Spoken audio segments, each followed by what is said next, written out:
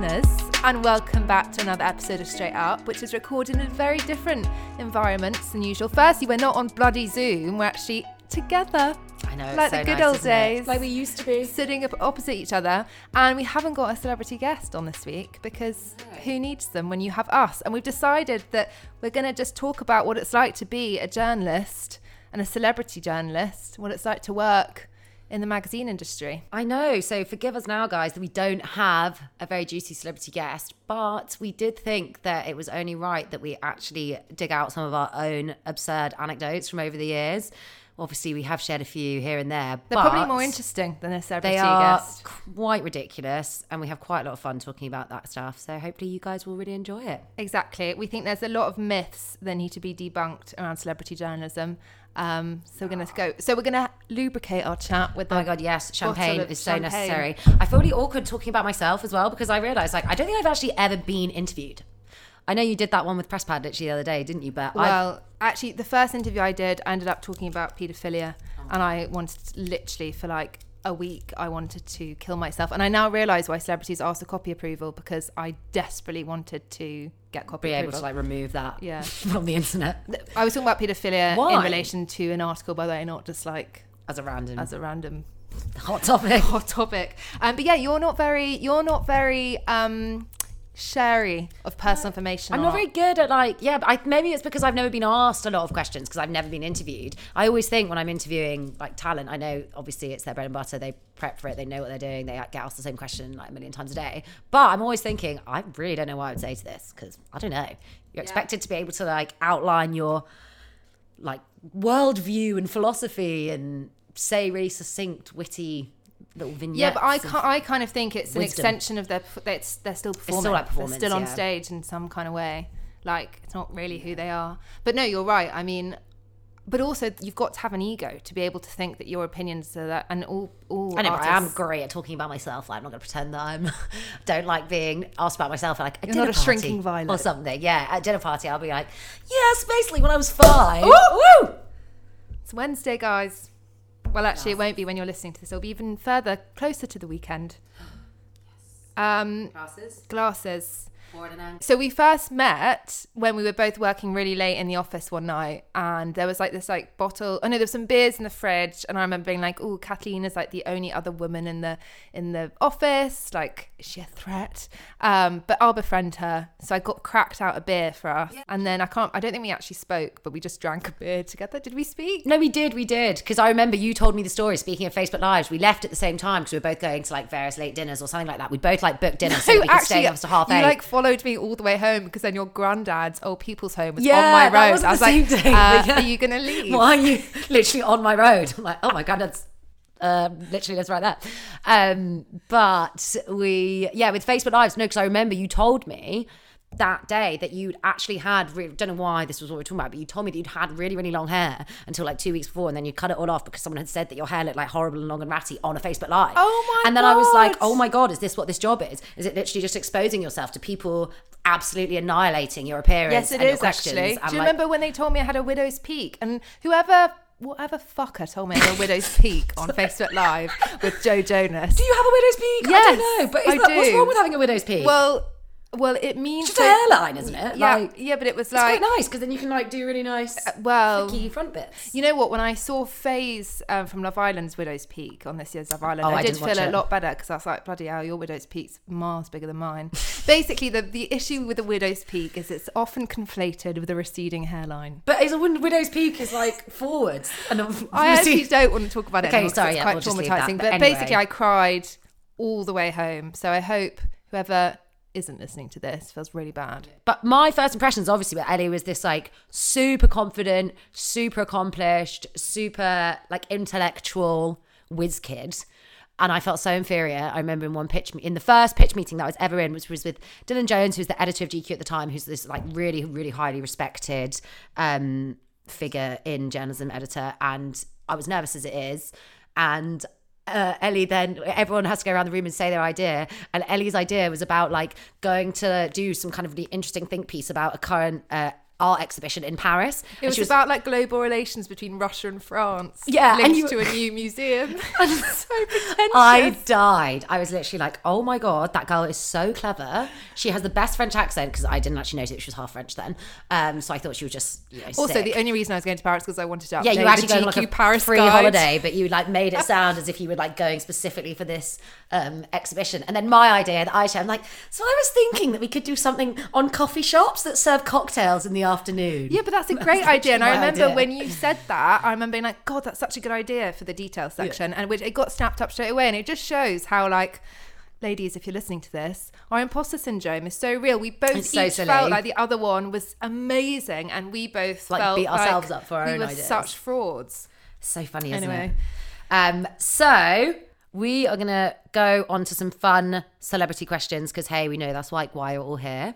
Yeah. We were trying to think, what is the best party we have ever been to together?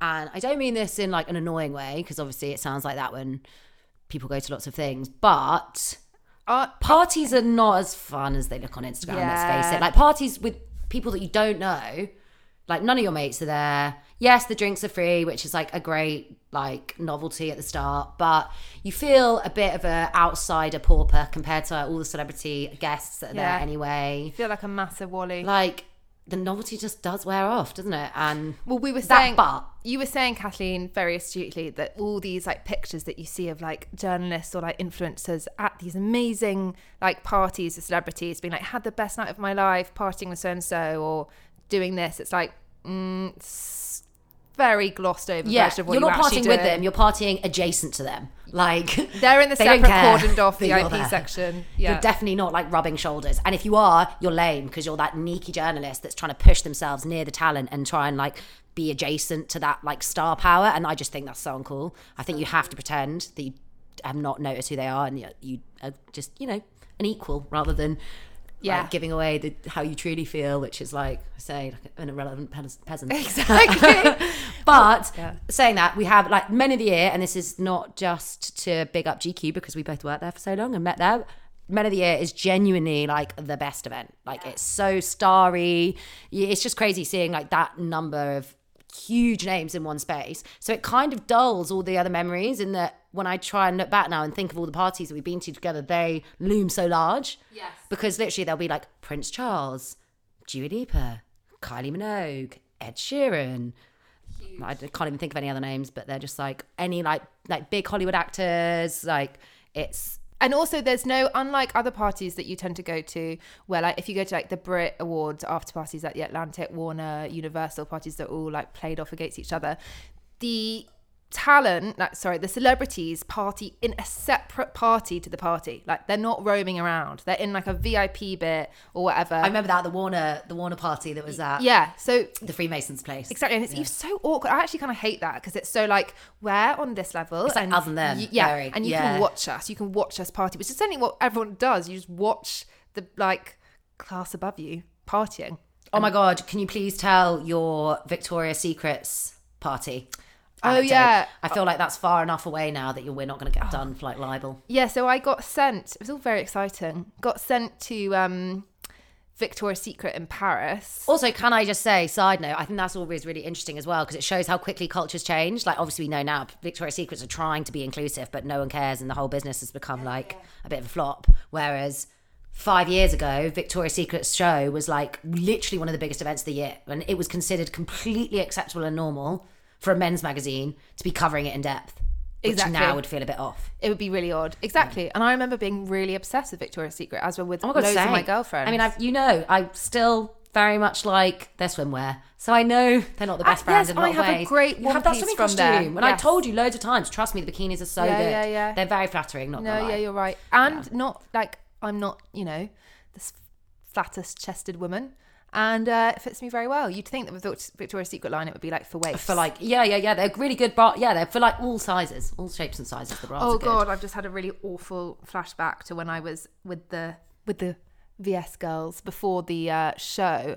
And with the photographer for GQ taking pictures of them whilst they were getting ready. You go in and it's like going into like some Barbie doll's house. So they're all in this room with identical little dressing tables. They're all in identical little they have their little satin, dressing gowns, pink dressing gowns. Yeah. They're all with their phones, having like water, getting made up, and they're all in this line. There's like 30 of them, and they kind of all look a bit the same anyway, because they're like models. All like long tall sticks, yeah, basically. exactly. And I remember going, and I didn't know who they were, because it was really like, you would often get sent to these things the day before. You wouldn't have time to prepare. I didn't have any questions for these women, and it's not really your like.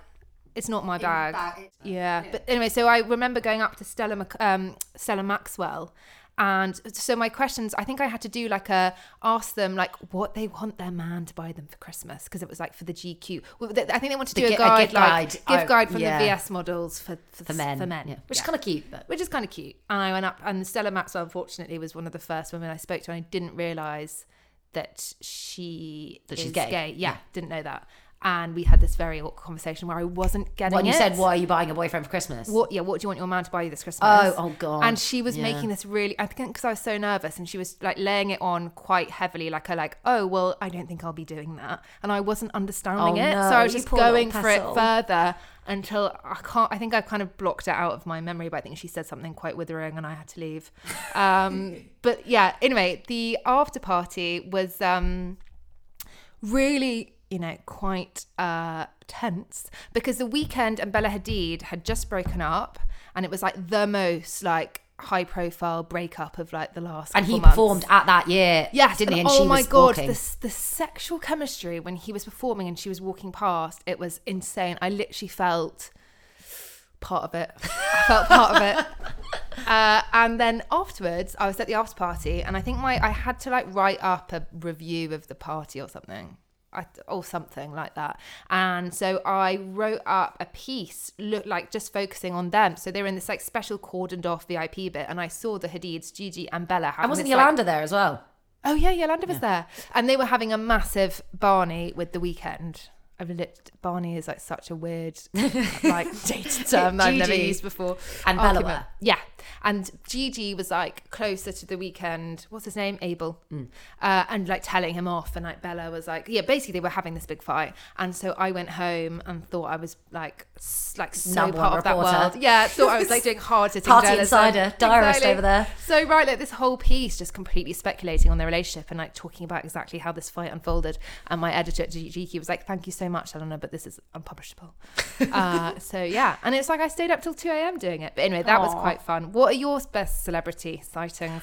Oh my God, it's so hard to say, isn't it? So one of the other, I guess to go back to what we said before, as great as Men of the Year is, there are other events that are really, really amazing and special. And one of those, I feel, is Chiltern Firehouse, Brits After Party. Yes. Was it Warner? I think it is Warner that did it the 2 years that we went, which were like just before the pandemic. But it is just fun because you get to, the thing about that's good about the Chiltern one is that it's less, as Ellie says, like segregated. Yes. And it's nice to see, like the year that I'm thinking of, maybe I want to say it was 2018, maybe it was 2019. It was the year that Dua Lipa did really well, and it was like her big year. And did you see her there? Yeah, we saw her there with she was with like all her usual like friends and fam or something, and they were all just dancing. It was just nice to like see someone celebrating their win. Like that felt like really cute and wholesome. Dad. I think her hot dad was there, yeah. And that was also the year that then Lizzo had been there. We just missed her because we got there too late and we were literally Devo. But that's fun because that actually does feel like exclusive and like you do feel part of it, like you're saying, rather than just like some awkward like extras. And the Chiltern Firehouse just generally has a celeb hanging out there. Yeah, it just has that vibe. It has a secret for anyone that hasn't been. When you do go, it has a secret door in the bathroom that leads out to a secret smoking area where they have free cigarettes, not that that's recommended, and free sweets. Yeah. And I also do like, to be fair, I'll top you up. Yeah, oh my God, please. I love when you see celebs at like events that you wouldn't expect. So I don't know why, but one of the ones that always sticks out to me is that I went to Wiley's book launch. It was at the Edition. Did you? Yeah, and it was in like the club downstairs, which I think is now, it's called something else than what it was. Anyway, we saw Riz Ahmed there, but just I literally just stood next to him at the bar. God. Like he was in the crowd. He wasn't in like the cordoned off VIP bit, and he looked like such a cute nerd. He had a little cap on. So nice. But was buying like a big round of drinks for like a group of people that he was with, and he just seemed so incongruous. Like that's what I liked about it. He wasn't. It was like you wouldn't know he was with. He's someone that's played the Fame game so well. Yeah. Even recently, did you see that thing that he actually like when he mentioned really casually that he was married and like on the Louis with Theory that podcast. Actually famous. She's like an American writer, isn't she? Also. it was really early on. It was one of our first events together. So I remember that really cute picture. I think it was the first time I ever have my first ever picture of you on my phone, which now I look back, it's like so blurry. Like, Jesus, technology's improved. It was at Westminster Abbey, and it was the launch party for Doctor Strange, the film with Benedict Cumberbatch. Do you remember that? Oh yeah, which that's was actually right. really amazing. I have to say, in terms of just like scenes, that is the most incredible party. Walking through St Paul's Cathedral, I don't think I'd even been to Westminster Abbey, which I don't think I'd even been to. No, I'd never been there before. And also I was like, God, party at a church? That's so wild. Yeah. Can't believe they're allowing this. And it was like full on black tie, and it was all lit up, and it looked so atmospheric and moody. It was really nice, It that. was beautiful. Actually, just for the fun venue. Benedict Cumberbatch was not that nice to me. Oh no, what did you do? Did you embarrass yourself? You were doing red carpet questions, weren't you? I can't remember. There's a lot of my life that is blocked out for these reasons. I think I offended him. I said something slightly tactless, and then me and a colleague spent the whole night like actually stalking him to try and apologise.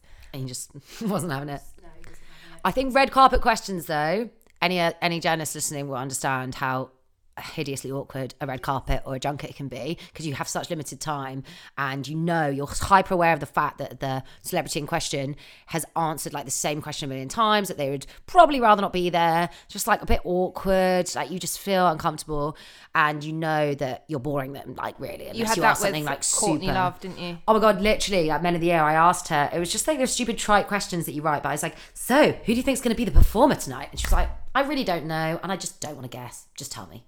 Did you gave tell me her? the dirtiest look. Yeah, I did. I was like, oh, okay, sorry. It's actually So I kind of get that, but I'm also like, we're just trying to do our job. Be nice. I know, but can you imagine how boring it is when you've literally Well, do you know done how like boring 30 it is years of asking? that? It's boring asking her. Sorry, we're bored. Yeah, It's fucking boring. who was it that told you to get better questions? No. Steve Coogan. What? And he just said, Get. I think I asked him like, so like, what's your look for tonight or something? Sorry, that's my phone. Ironically, the year before, I think I had tried to have like amazingly tailored question to every celebrity. I remember printing off like I honestly remember you had 200 like, cards. hundreds of pages, which is then insane because you're just fluffing through paper like a lunatic. So it didn't the whole work. time. It all backfired. So then the second year I did it, I remember I'm just going to ask everyone Stock questions. like, what are you wearing tonight? Who are you excited to see? But Steve Coogan was not. Yeah, again, pretty grumpy. Celebrities can be pretty grumpy and horrible. Yeah, I'm trying to think of my grumpiest Has anyone been mean to you? experience. No, but I do find a phoner to be really awkward. I don't know about you. So when you have to have a phone call with someone that you've never met, who's probably done 20 of them that day, it's just awkward because you can't set up There's no rapport. get a rapport. No. Yeah, exactly that. There's no vibe. And you just feel awkward asking anything that isn't like sycophantic and like specifically like about their work, like anything that could be like a little bit challenging that you could ask in a really fun way in person becomes like a weird grilling like on the phone. So and you just true. feel really uncomfortable. And I had something, I mean, this wasn't even that I was grilling her, but and then once, oh my God, I was interviewing Gwen Stefani, which obviously I was really excited about. This was quite recently. And I was really upset as well because it was meant to be over Zoom, and then I literally sat there until like 9 o'clock at night because obviously she was on LA time and I was waiting for my slot, and then the other interviews ran over, and so she couldn't do my interview, so I like couldn't do the Zoom with One her. of the shittest part of the job. And by it's the really way. annoying. She like sat there wearing makeup at 9 o'clock at night at home, waiting to do the interview. You wore makeup for Gwen. I know, because I didn't want to look like a slug. Actually. You know, no bloody eyelashes or anything. And I knew she'd obviously look really nice because she'd be doing a day of promo. I mean, not that I'm trying to compete with her, because obviously she's going to 8,000 times nicer than I am always. No. But then they changed it to a phoner. And then when I did the phoner, I had this mare where like my QuickTime audio on my computer wasn't working to record. Obviously, you can't record directly through an iPhone. And I was on my iPhone. Yeah. And I couldn't record the and I was just like frassing out, and I had to like run into the bedroom to be like, Marlon, give me your phone now, with Gwen on mute, like when she's being like, hello, is anyone there? And it was just all, and then you start the whole thing on a bad foot. That's awful. So in-person interviews are always the best, I think. What are the other lows of the job? Oh God. Do you know what? Should I tell you about like one of my cringest interviews ever that I still die about now, and I think about it. Go on. Okay, so it was like 2017, maybe like October or something. It was with, and I'm going to feel lame even now saying his name, which I know is ridiculous. So it's Joey Badass. Again, like I have to say it in an American accent because it's like, Sorry, you sound so... Can I just tangent? But when you go to an ass and abs class, arse and abs. Oh. Do you say an arse and abs class? or do you say English. S? Wait, why Well, I am don't know. saying in such a weird way? Ass. Well, I think ass I can't sounds say ass lame in an because I feel American like when accent. people try and do that, like I don't like that Americanism, like that a lot of people do. You know, the Spotify and like all those turns of phrases that very like Okay, so posh say men ass often and do. abs as you like, would checking into a I think class. I would have to be like, I'm here for ass and abs. Like, That just sounds I wild. just don't know how else. But anyway, like I say, so like I literally Sorry. already was like, oh God, how awkward. I need to figure out how to say his name in an English So accent do you without call sounding him lame. Joey Badass to his face? Are you just Well, like, I think hey, I just call him Joey? Joey. But anyway, he was doing an interview. It was like me and two other journalists were getting interviewed, and it was before his show at it was at his show in Camden, and basically we were each meant to have a half an hour slot, you know, really way before the show, but then it kept getting pushed back. It was me and three other journalists just sitting like in some shit room backstage. And also, that's a side note, but I don't know, I'm sure people do realise this because a lot of people talk about it. This isn't groundbreaking, but backstage at shows is so unglamorous, it's unreal. Like any of those, unless you're literally at the O2, they all look like shitty rundown schools in the back. Do you know what I mean? Like, I don't know if I've ever been backstage. yeah, you will. Like at Brixton Academy or somewhere like that. You must have interviewed someone backstage there. No, I haven't. I've done quite a few things like that. I did Laurel Connor at Brixton Academy. I've now got a complete mind bank thinking of anyone else. But Have you been anyway, backstage at the O2? have I been backstage at the O2? Thing is, I've had so many No, I horror don't stories have. recently of like bouncers picking up like girls to bring back to their male artists backstage. You know, how like people like bouncers that are literally. Does that actually happen though? Or is So that I've like, read 'cause- about this quite a lot recently of that they will literally scan the first two rows see if there's standing. like fans. Yeah. Anyway. Anyway, what was I even saying about that now? I can't remember. Jay Badass. Oh yeah, so we all each had a half an hour slot, and then basically it was getting closer and closer to the start of the show, and it was pretty obvious that we were not going to be able to get that because it was like, well, he's on stage at 9 and it's now 8 o'clock and there's like 4 of us waiting to do an interview. Kept getting finer and finer, and it was like just more awkward as well because I had only been in the role that I was in for like a year. I had very specific video content that I wanted to get, and I made the very bad choice in hindsight, being naive, of having like a prescriptive idea of in my head of what I wanted the interview / content to turn out like, which I now since know is not the way to do it. You want to let the person lead and follow the tangents that are interesting when they're speaking instead of trying to fit quite complicated ideas and then into not like a listen tiny to amount what of they're time. saying. Yeah. Because you're so worried about them Exactly. getting your line that you need. And anyway, I'd watched all these different videos with him where he spoke like so interestingly, so like evocatively and intellectually about the importance of diet and spiritualism, i.e. diet being about so much more than what you eat. It's about what you ingest, what you read, you know, that kind of stuff. And I wanted him to talk about that.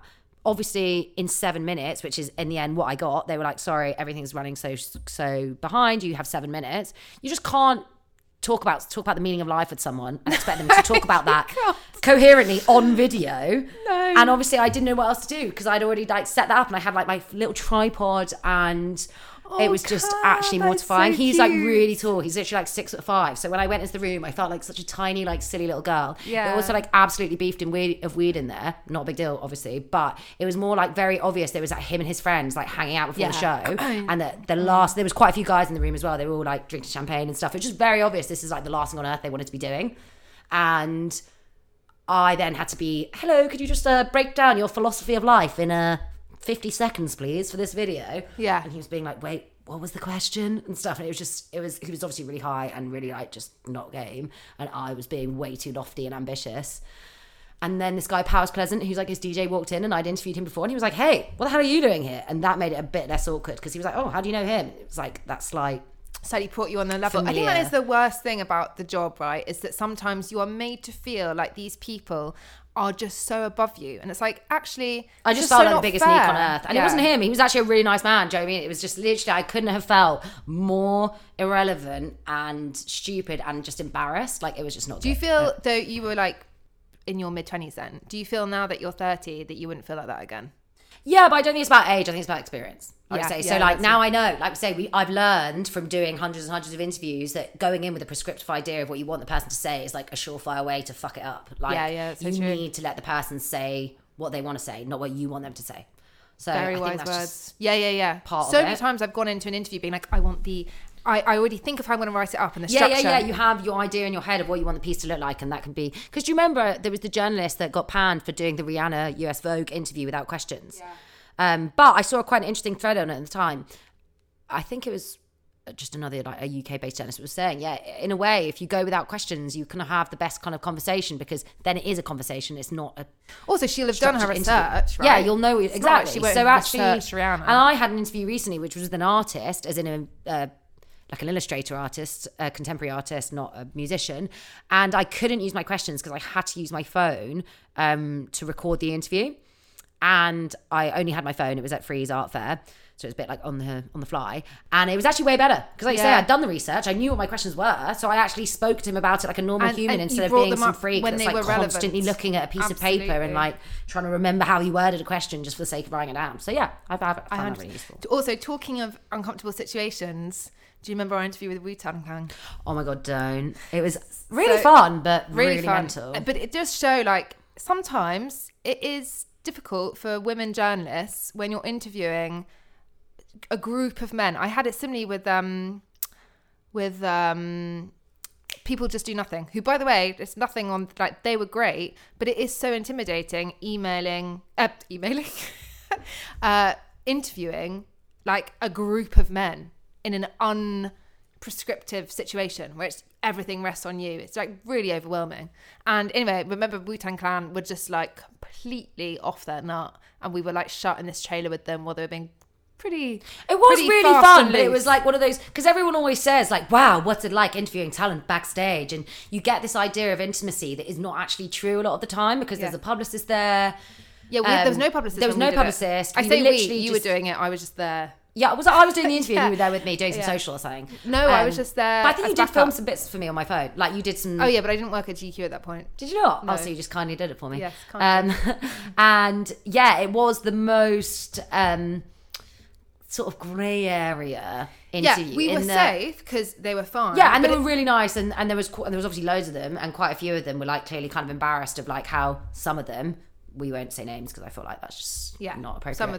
Some of them were like directly being like, oh, come to our party in our hotel, and like kind of bringing up quite like sexualized topics. Like one of them was talking about how like his job is so great because he gets to like fly all over the world and like sleep with all these different women. And then one of the other guys is like, shut up, man, you're married. And like properly tried to bring him back down to earth. Do you know what it was? It was more just like, why we are trying to have a serious conversation and we don't really want to talk about this, and it's kind of insulting for you to be seeing our time, and it's kind of insulting that you don't see this as disrespectful conversation to us. That was what it was. It was quite funny though, because I do think, and this isn't to like call them really old because obviously they're not, but like there's such a difference between talent that's like of a certain age, like over 40 and then under. They've obviously just grown up in like different worlds, or like as in they've like come up in different worlds, like just that they, in terms of what's appropriate to say and what isn't. Like I did an interview with Tom Jones, who was like the nicest person ever. I literally loved it. He was really, really like fun and cute.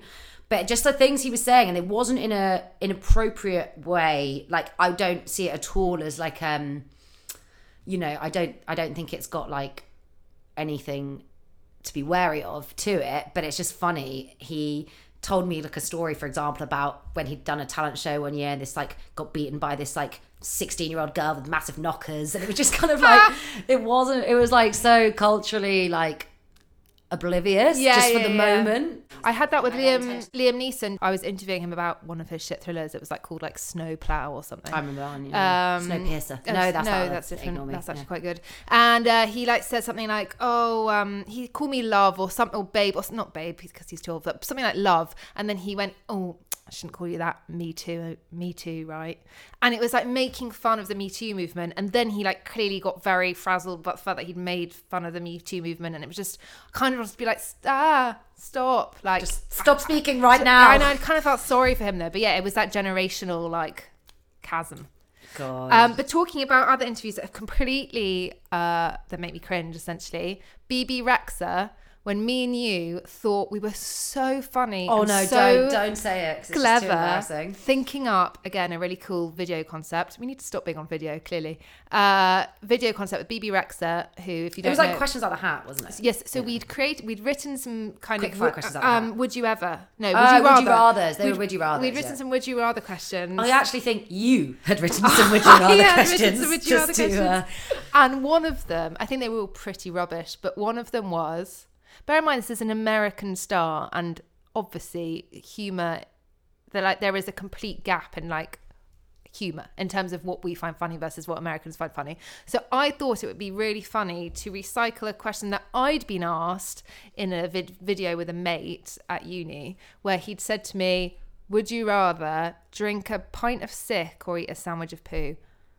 Yeah. Even as I say it now, it is the least funny thing. You didn't even say a sandwich of poo. You said a poo sandwich, and when she tried to read it off the piece of paper. Did I even say a packet of poo? No, it said a pint of sick or a poo sandwich. It said, would you rather drink a pint of sick or eat a poo sandwich? And she read it off the paper in her American accent. And the look on her face, I was literally mortified. And the publicist looked very confused. It was like the last question as well, or something. It was like the penultimate. And it just happened to be the one that she pulled out of this hat.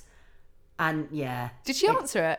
I think she did. What did she say? I think she might have said the pint of sick. Yeah, you would choose the pint. What would you choose out of interest? Oh, definitely this. I say definitely the sick, but it kind of depends what they'd eaten before they were sick. Oh, please. I actually can't. I have a sensitive stomach. I can't even think about that. I'll start gagging. Anyway, what was particularly mortifying is we then went back to the offices and the next day when the video, well, anyway, it was edited and whatever, like the rough edit, and we presented what we thought was this hilarious, innovative quippy video with BB Rexa that would be on the GQ YouTube channel, and we gave it to editor, and she watched it and she was silent and she didn't laugh at any point, and then she went, who wrote these?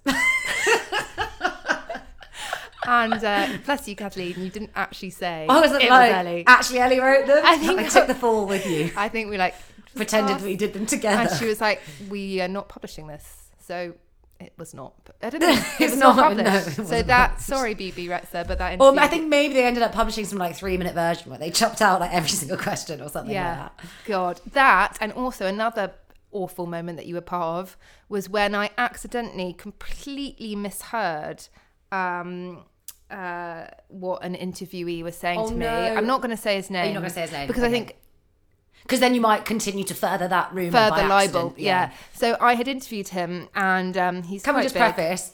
Successful, very successful, like well-known musician. 100%, you all know his name, and he also has like one of the biggest and best publicists in the business. We could probably mention her actually. His publicist is Barbara Sharon, who we had on the podcast. Shout out to BC about a year ago. Yeah, shout out to BC, but she's not someone you want to get on the wrong side of. And bless her, she was actually very, very sanguine about the whole thing. Anyway, I interviewed him about some of these lyrics that were quite dark and about drug and alcohol abuse.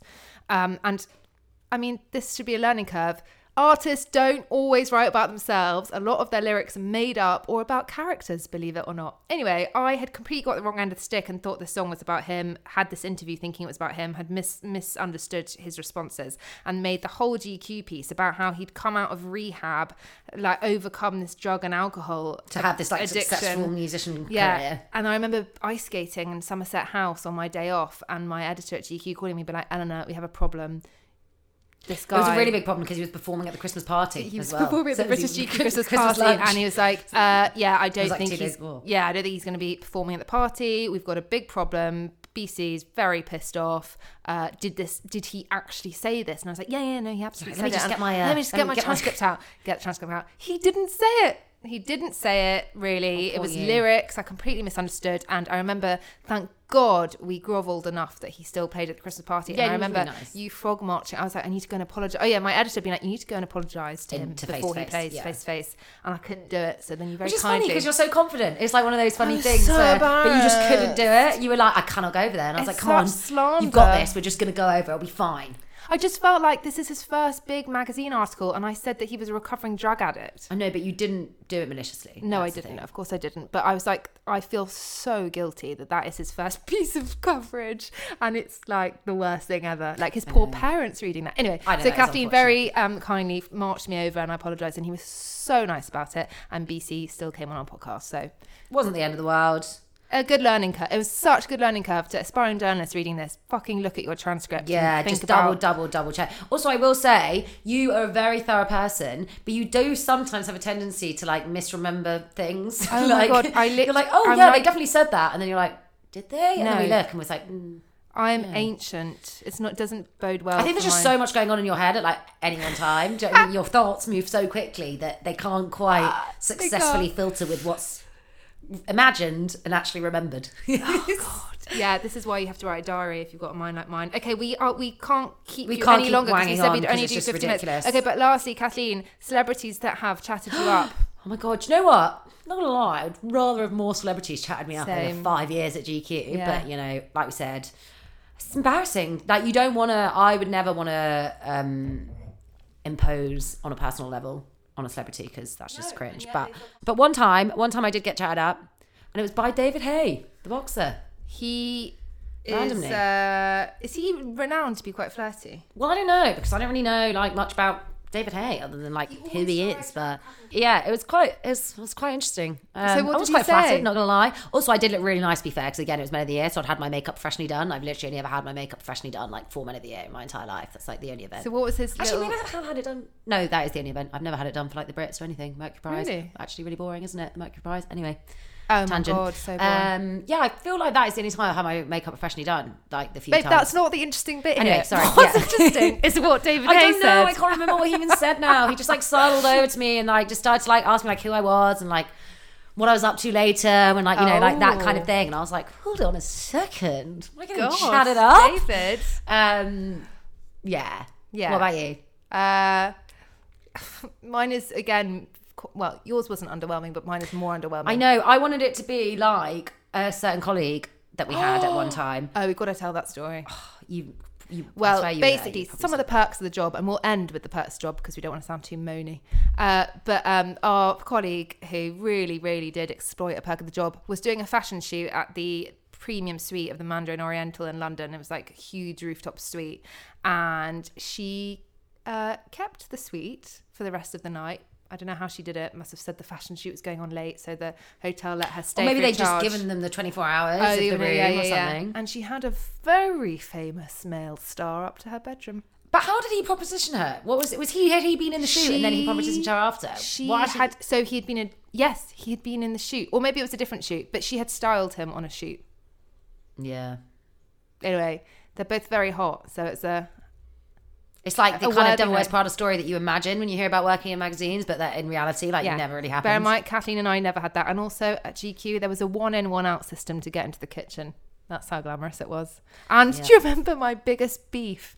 My biggest beef that almost went to HR at GQ was me getting a replacement kettle. Oh, yeah. And then didn't you buy 2 replacement kettles? George finally let you, and then someone stole one, like, instantly. Yes. Huge Yeah. dramas. Anyway, sorry, guys. That's hideously boring, so... But it just shows, not as glamorous as you think. Okay, finally then. What are the perks of the job? Okay, because I am a really nosy person. Like, literally, we're professional nosy people. I really... That is our title. Literally, professional nosy person. Can we have that as the title of our podcast? It'd be quite cute. Maybe we should. Anyway, I like going to people's houses and like getting to see like more of their world. Like we say, like there's something so impersonal about a press junket. Even there's something more personal when you interview a celebrity in their own hotel room. Like when we both did Ryan Tedder that day. Yes. Or like you could see his stuff like lying around. Yeah, like, you know, yeah. that just like gives you more of like texture to someone's life. Absolutely. But I did once go to AJ Tracy's house, which was quite fun. It was like I don't think he lives there anymore. It's like a really, really nice. Is it West London? Yeah. It's like sort of Chelsea Imperial Wharf, and it was really cool because seeing someone in there. He was wearing his slippers. When I first got there, he was literally like playing like Fortnite or something, and like it was only about 5 minutes into the interview where he realised that I wasn't like the most hideously dull person on earth. That he put the what do you even call it? Console. No, that's the main bit. Els. Oh. The handheld bit. Oh my god, this is mortifying. What the fuck do you call that? The controller. I don't know. Anyway, the controller. He put the controller down and paused it and actually spoke to me, and so that was great. And he taught me. He had like a really cute, like like chorus. Sorry, can I just say it's kind of wild that the celebrity is such, right, that we are so flattered that someone stopped playing Fortnite and spoke to you in a professional interview after 5 minutes. I know. How nice of him, Well, right? at first I was like, this is a bit awkward that he's still playing, but I'm just not going to acknowledge it. I'm just going to keep rolling on through with my questions. I had the same thing with Stormzy. It's just, it was cute, but it's actually rude when you think about it. It is quite rude. But it then says a lot about, like how they see us the and how state we of see them. journalism these days. Yeah, and actually, we say it's quite rude, but literally, AJ Tracy is like the nicest person ever, and it was like one of my favourite interviews ever. Actually, you have said And I feel since like he's always so really nice about personal, and he's recognising you. actually one of the very few celebrities as well that he actually recognised. Like he's recognised me since and been like hello, and actually acknowledged me as a person that like exists, rather than like vacantly looking past me while they like steam on by. Yeah, you know? yeah, that's true. Yeah, you've always said how nice he is. Yeah. And then also, what's another good pack? Yeah, it is fun doing, like, when you get to do someone that's, like, on the cusp and then they become, like, a big name. Like, I really love doing Shawn Mendes because he wasn't that, like, GQ weren't even that, like, they were a little bit, not indifferent, but I was like, we should definitely do this kind of thing at the time. Yeah. And everyone was like, well, great, okay, yep, if you think it'll be good, it'll be good. But he wasn't this huge name. And then the video suddenly became like really popular, and it's just like fun to have done someone like exactly the right time. Like there's no way I'd ever have got that opportunity ever again. Although really embarrassingly, I literally still get dug out for it to this day on YouTube. I haven't looked for a while, but because part of it as well, you do become obsessed, as you know, with like reading the negative comments. Even though I'm so not like a social media person, I post about once every 5,000 years, and I don't really give a shit about like this fake digital life. At the same time, it is mortifying when there's loads of negative comments on content. What did they say? And basically they were just like digging me out because I said Camila Cabello. So this wasn't when they were together, obviously. I was talking about like, I don't know, like a dream collaborator or something. And I said Camila Cabello and not Camila Cabello. And all the fans were like, oh my God, Sean's face when she mispronounces Cabello, whatever. I was like, all right, chill out. I'm sorry, I don't know this like random chick from fucking Fifth Harmony. Like it was like 5 years ago, so it was before. Well, I actually interviewed Camila Cabello just as she was coming up as well for the Telegraph. Did a Telegraph like cover story, didn't you? And that is one of the perks of the job, is that Sony flew me out to... That is dreamy. I don't think I've ever done anything like that. I keep wanting to say Montero, but that is the Little Nas X song. No, Toronto. Yes, but no, it wasn't there. Wasn't it in Canada? I think yes, it was in Canada, but it wasn't Toronto. What's the other one? I don't know. Montreal? Yes, it was Montreal. Yeah. Oh my God, I sound so thick. I do know. Yeah, that. Montreal, and it was amazing. And they put me up at this amazing hotel. They expensed all my food and drink. I remember like getting like the most expensive like steak for 2 people on my own. I know, that's like risky biz though. Was I with you the other day when someone was saying about a journalist who got in really big trouble because they brought their own curtains to a hotel and tried to get them washed by the hotel, and got baited by the PR, and they were like, what the fuck is this? They'd literally brought their own curtains and tried to get them Sorry, if you can hear a dog by the way, that is Kathleen's dog. I know, little Arthur. Right, I'm gonna let him in. Sorry about barking. Yeah, Kathleen's just tending to the dog. But yeah, that is wild. I need to go and look that up. Anyway, other amazing perks, and this is what we will end on to inspire lots of other journalists to get into the profession when so many are leaving. The free gifts and the free clothes and the free holidays and the trips. So our best memory together was when everyone thought we were so weird at work. So it was like, why are you going on holiday with your colleague? Don't you have any friends to go on holiday with? No, everyone did think we were proper freaks for that. Well, I also wondered if they thought we were in a relationship. Well, we were like a lesbian couple. Yeah. Do you think they actually did? Well, I don't know. Like, anyway, and so we went to Marrakesh together with our boyfriends.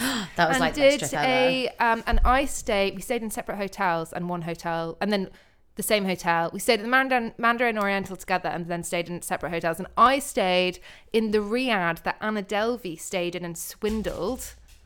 You know, the Russian fraudster who will be coming to... I'm really excited for like all those documentaries. All those Netflix... Arthur? And sorry then, about that, guys. Oh my God, we need to wrap up before he... and then you stayed at like the Royal Hotel. Where did we stay? Yeah, the Royal Monsieur. That was like literally amazing. Do you know what though? I wish now that I could have spread out those amazing things like over a period of time, because you get so like overwhelmed with amazingness that you almost don't like take it all in. We peaked at 24. I stayed at a suite that was 19,000 quid a night. Absolutely insane. When I was 23. You never stay anywhere like that ever again in your entire life. No. Anyway, to be fair, I don't know if that still happens in journalism. But I think it's probably getting less and less, especially after the pandemic, to be honest. Like, now Zoom interviews are the norm. So we were actually going to do our cultural picks at the end of this episode, but we've gone on for so long that we're not going to. We're going to save it for a separate one. No! Keep the dog away from the glass. Oh, God! Okay, guys. We're signing off now because Arthur's broken a champagne glass. Bye. Bye.